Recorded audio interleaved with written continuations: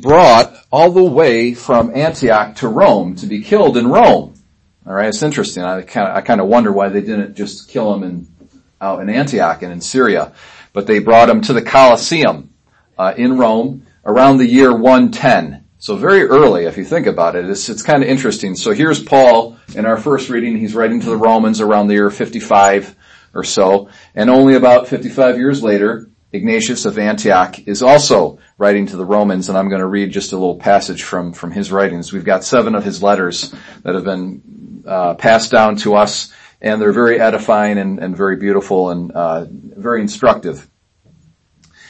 So, why the opposition to Jesus? Why the opposition to St. Ignatius? Why did they kill St. Ignatius? What's going on? Why was Christianity a threat to the pagans? Why was it a threat to the Jewish authorities, as we see here? Why? What's the problem? Simple word, lack of detachment.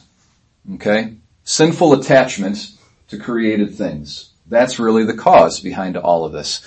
So let me read you a little passage here from St. Ignatius. Okay. So, St. Ignatius says,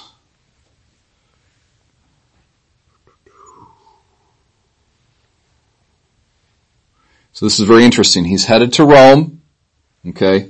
He's being led there by a detachment of soldiers, Roman soldiers, and they give him a little bit of freedom. He has enough freedom that he can write letters. And so he writes a letter ahead to the Roman Christians, and you know what he wants to tell them? He wants to tell them, when I get there, okay, don't try to stop them from killing me. Okay? Don't intervene. Alright? God is calling me to be a martyr, and I need to follow that path. That's my calling. That's my grace in life. Do not stop the authorities from executing me. Okay? And so he goes on, and in his, I'll just read one paragraph here. Oh, come on. I'm so sorry. This is computers. Come on now. All right. Readings. No. This is just you're in suspense, right? This is very intense for you. I know I'm sort of increasing the suspense for you. Okay. Okay, here we go. All right, so this is very interesting. He says, the time for my birth is close at hand. So he's talking about his martyrdom as a birth, as a spiritual birth, okay? Forgive me, my brothers, do not stand in the way of my birth to real life. Do not wish me to be stillborn. Okay, stillborn is a baby that isn't successfully born, okay? My desire is to belong to God. Do not then hand me back to the world. Do not try to tempt me with material things. Let me attain pure light. Only on my arrival there can I be a fully human being. Give me the privilege of imitating the passion of my God. If you have him in your heart, you will understand what I wish. You will sympathize with me because you will know what urges me on. So, Ignatius is demonstrating for us the exact opposite quality that we've got in the other people, and that is detachment. He was very detached from created goods. God has given us created goods to be used properly, to help ourselves and one another get to God.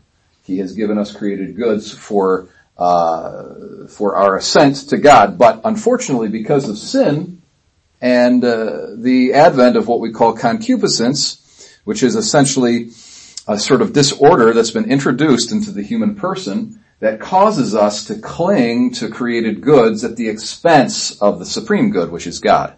Okay, that's the problem. Okay, so if there wasn't any concupiscence, okay, if there wasn't any sin in the world, we would be able to enjoy all the created things of the world with perfect harmony and equilibrium, and they would never take away, but would only enhance our relationship with God.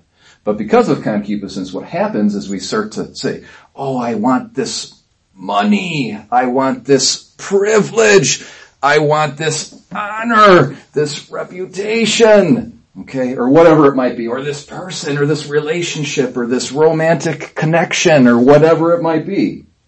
You just cling to that, and you do it at the expense of the supreme good.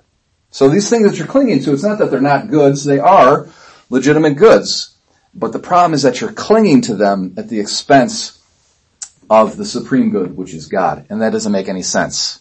Alright? And that's where all of these conflicts come in. So Jesus comes into the midst of the Pharisees and the scholars of the law and the Sadducees, and he's preaching a purity that entails detachment, and they don't like it. They're clinging to their positions of privilege, of honor, okay, sometimes even tradition. Okay, for us Catholics, we've got to know that tradition sometimes can get in the way of things, alright?